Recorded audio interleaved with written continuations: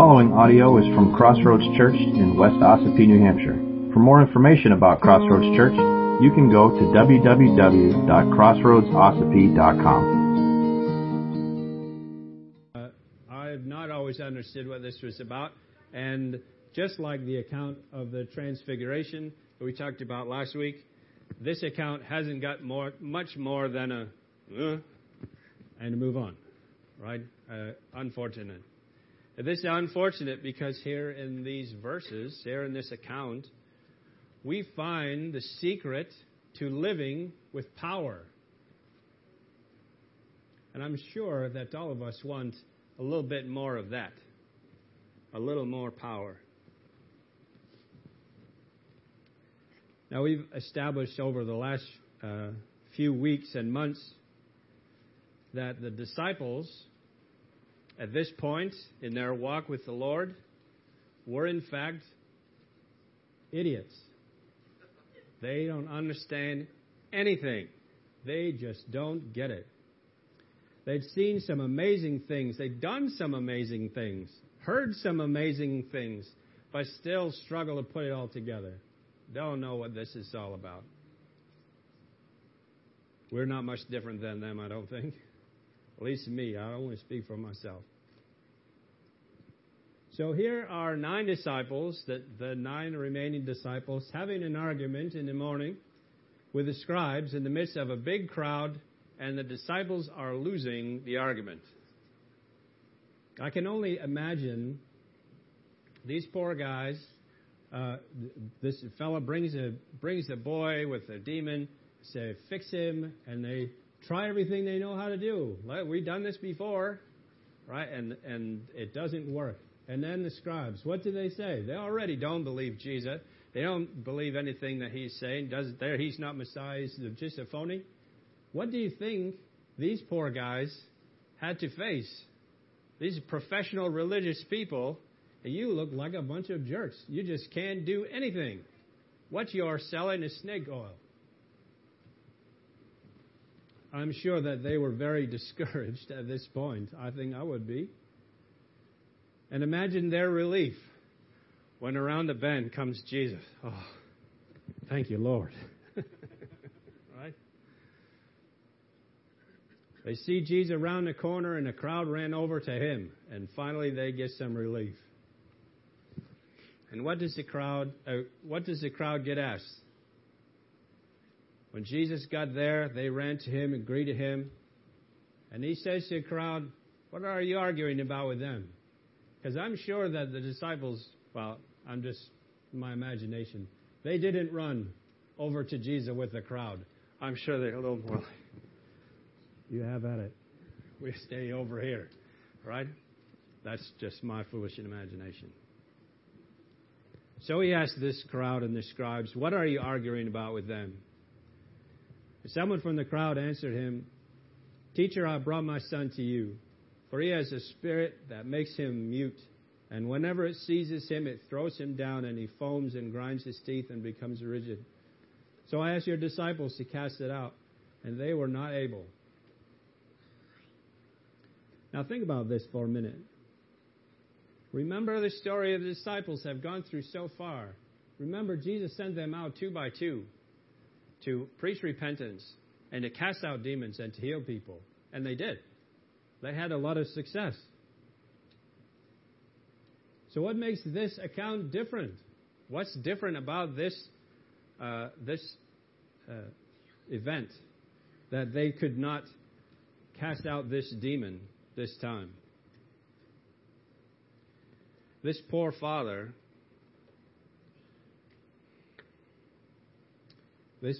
brought his son in this sad condition. Sounds a lot like epilepsy. But as we read it, of course, in fact, it's a demon, not a natural disease. So don't go to the neurologist's office and try to start casting out demons. You'll lose a lot of friends. Not everybody with epilepsy has a demon, just to be clear. Epilepsy is a real thing. But this boy did, in fact, have a demon. So Dad describes his son to Jesus, knowing that it was an unclean spirit, not a natural thing, but also now knowing that the disciples, Jesus' disciples, were powerless to cast it out of him. And when Jesus hears this story from the Father, how does he react? He say, okay, I'll fix it. Don't worry.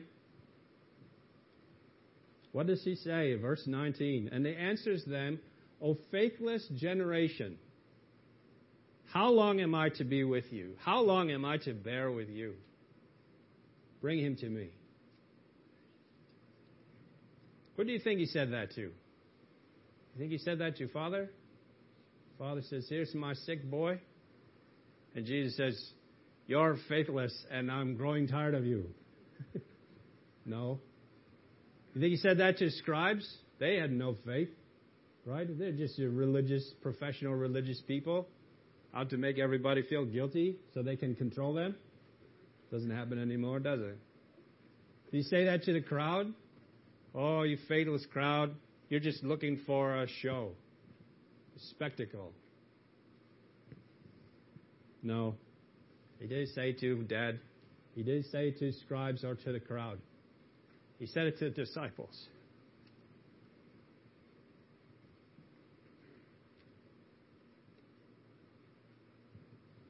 O faithless generation, how long am I to be with you? How long am I to bear with you? What an indictment from the Lord Jesus. He's clearly frustrated with them. First, the night before, Peter wants to set up tents, right? You remember from the Mount of Transfiguration, he wants to set up tents for Jesus and Elijah and Moses so they could set up a new kingdom on earth. Finally, the kingdom has come, right? Wrong. And now, the other 9 disciples didn't have the sense to do what they needed to do to cast out one single demon. He had to be frustrated.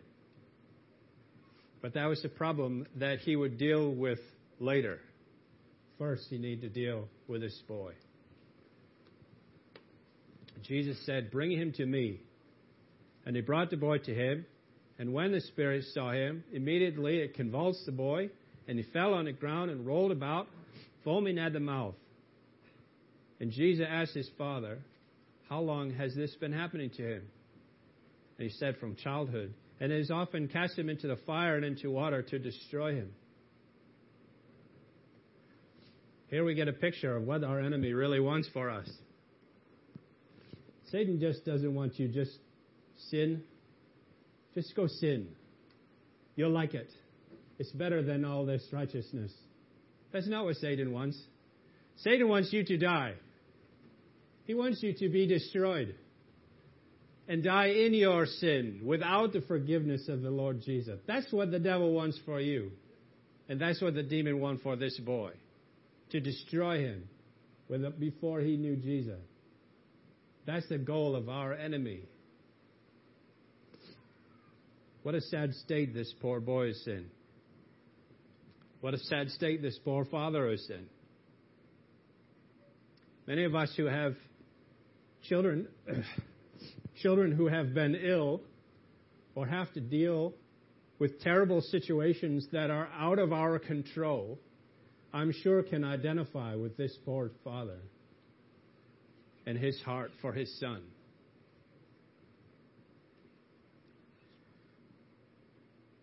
The dad's desperate cry to Jesus.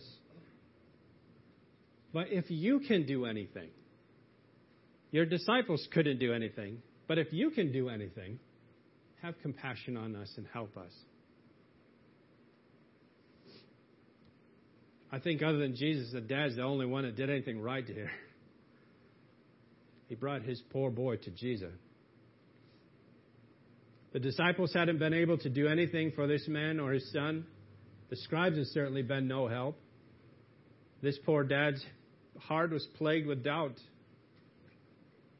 But still, with the little bit of faith that he had, he begged Jesus, if you can do anything, have compassion on us and help us.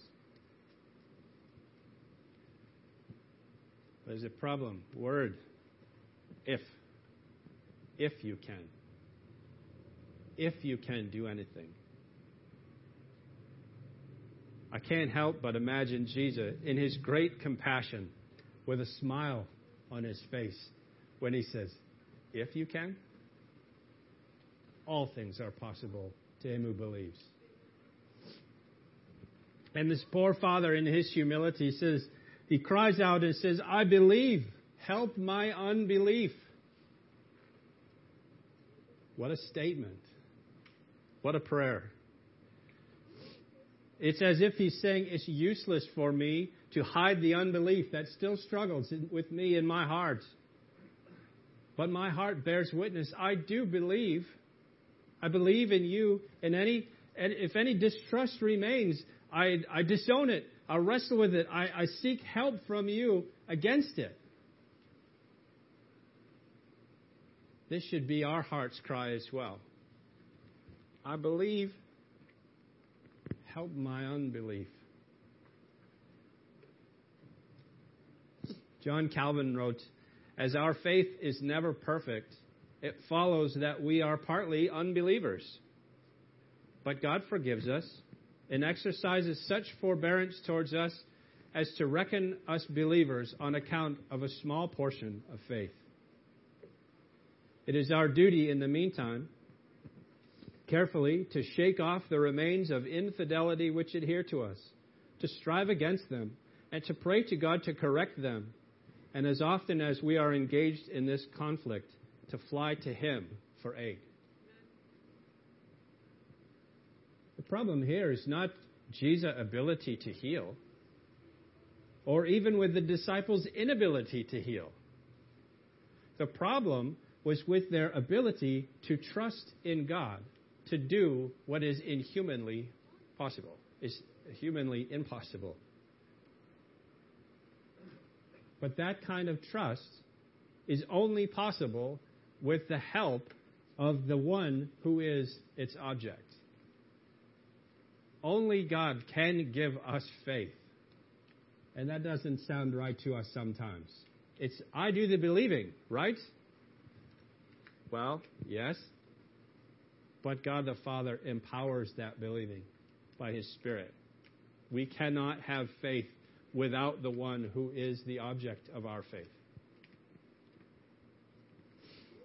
And when Jesus saw that a crowd came running together, He rebuked the unclean spirit, saying to it, "You mute and deaf spirit, I command you, come out of him and never enter him again." And after crying out and convulsing him terribly, it came out. And the boy was like a corpse, so that most of them said, "He is dead." But Jesus took him by the hand and lifted him up, and he arose. Jesus did the impossible. He cast out the demon, forbidding it to ever enter the boy again. And after the demon left, He raised the boy up as if he had been literally brought back from the dead. This was not beyond Jesus' power. And after this incredible scene, the disciples are left wondering, what just happened? We don't get it. When they had entered the house, His disciples asked Him privately, "Why could we not cast it out? Why are we so powerless to do this? We've done it before." And He said to them, "This kind cannot be driven out by anything but prayer." Now that is among the most confusing. Like, is there like different classes? Like this guy he wasn't just a private, he was a lieutenant. And it'd take a little bit more to get rid of him. So is Jesus saying here that all the disciples had to do is pray? And they could have cast the demon out themselves? Like they forgot to say grace before the meal? And so their food wasn't blessed? I don't think so. Did they just not say the magic words? A la peanut butter sandwiches? No. Did they just forget to bow their head? They forgot to close their eyes and fold their hands. Right? I'm obviously getting predictable. No, the answer is no. They didn't just not say the magic words or do things in the right order. Don't be fooled. The disciples expected something to happen. They expected the demon to leave when they told it to, but it didn't. Why is that? I think it's because they're trying to do it on their own. Right? They had done it before, so they trusted their ability, they trusted the process, and they didn't get the same result. They trusted in themselves. And did they have the power to cast out the demon? No. Do you have the power to cast out a demon? Do I? No. Does that mean we can't cast out demons? No. Because the power doesn't come from us. The disciples didn't get that. Who did have the power in this scene? The disciples? No. Scribes? Nope. The crowd? Nope. Dad? Nope. Jesus. And that is the secret to living with power. Understand that it's not about you anyway. Power doesn't come from you anyway. You can't do anything. I can't do anything. You want to test that theory? Make your heart skip a beat. Go. You can't. We can't hold our atoms together. We can't control our cells. We have control over nothing. Jesus said to the disciples, this kind of demon cannot be driven out by anything but prayer. Now, this is not because this is a different sort of demon. Bigger, stronger, bigger claws, had a bigger, deeper hold on this kid. Nope. Nope. He said it because they cannot hope to cast out demons or do anything for God's kingdom or even their own faith without connecting to the one who is the source of power. Faith does not depend on the theoretical consciousness of truth, agreeing with the facts. That's not faith. Faith depends on the existence of a real and actual fellowship with God, an actual relationship with Him. And that same faith exposes our powerlessness without the Lord's intervention. He is the one that holds all the cards. He is the one that holds all the power. And the disciples failed to cast out this demon, not because they didn't say the magic words or close their eyes when they prayed. It's because they didn't depend on God's power. That's why Jesus said this kind could only be cast out except by prayer. Because what is prayer? It's faith expressed. Every time we pray, we accept our powerlessness. We admit it to God. Lord, help my son. Heal my friend. Intervene in this person's life. Why? Because I can't. I can't fix it. This poor dad says, I can't make my son better. But you can. That's faith expressed. That's what prayer is. Faith is not just taking a flying leap into the unknown. It's taking hold of the Lord and deriving strength from Him. And we do that through prayer. Real and actual fellowship with God our Father through faith in His Son, the Lord Jesus Christ. That is the secret to power.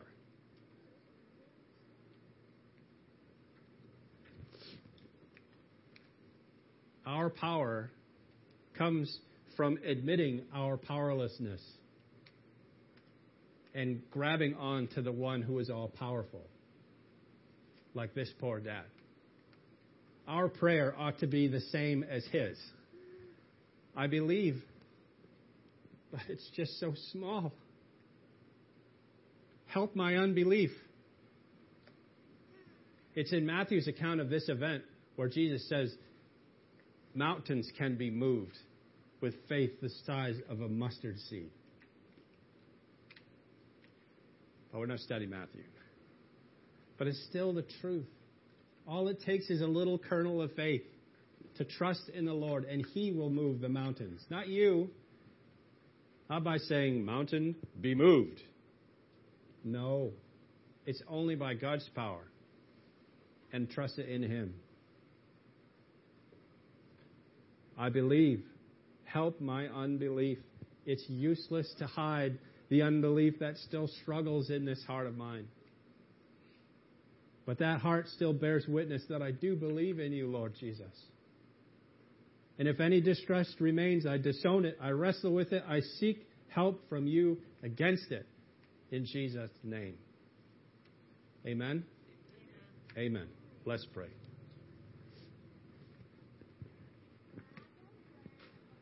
Father, we believe. We believe in you. Help our unbelief. All it takes is that mustard seed, tiny kernel of faith to be able to connect with the one who created the universe, the one who saved our souls, who paid the price on the cross for our sin. A tiny seed of belief. It's not the size of our faith that matters. It's the one in whom we have faith that makes the difference. And so, Father, we have faith in you. We have faith in you that you are in complete control of our circumstances. You are in complete control of the things that are going on around us. Father, help our unbelief. Help us to see you at work in every circumstance. Help us to trust in you as the resolution for every problem that we face. That our faith would grow. So our trust in you would grow. And we would live at peace. You're the one that holds the stars in place. You're the one that keeps our hearts beating and our eyes blinking, our lungs breathing. And we're so grateful to know a God like that. Thank you, Father, for your word. Pray all this in Jesus' name. Amen. If you would like to participate in the mission of Crossroads Church through financial support, checks can be mailed to Crossroads Church, Post Office Box 576, West Ossipee, New Hampshire, 03890.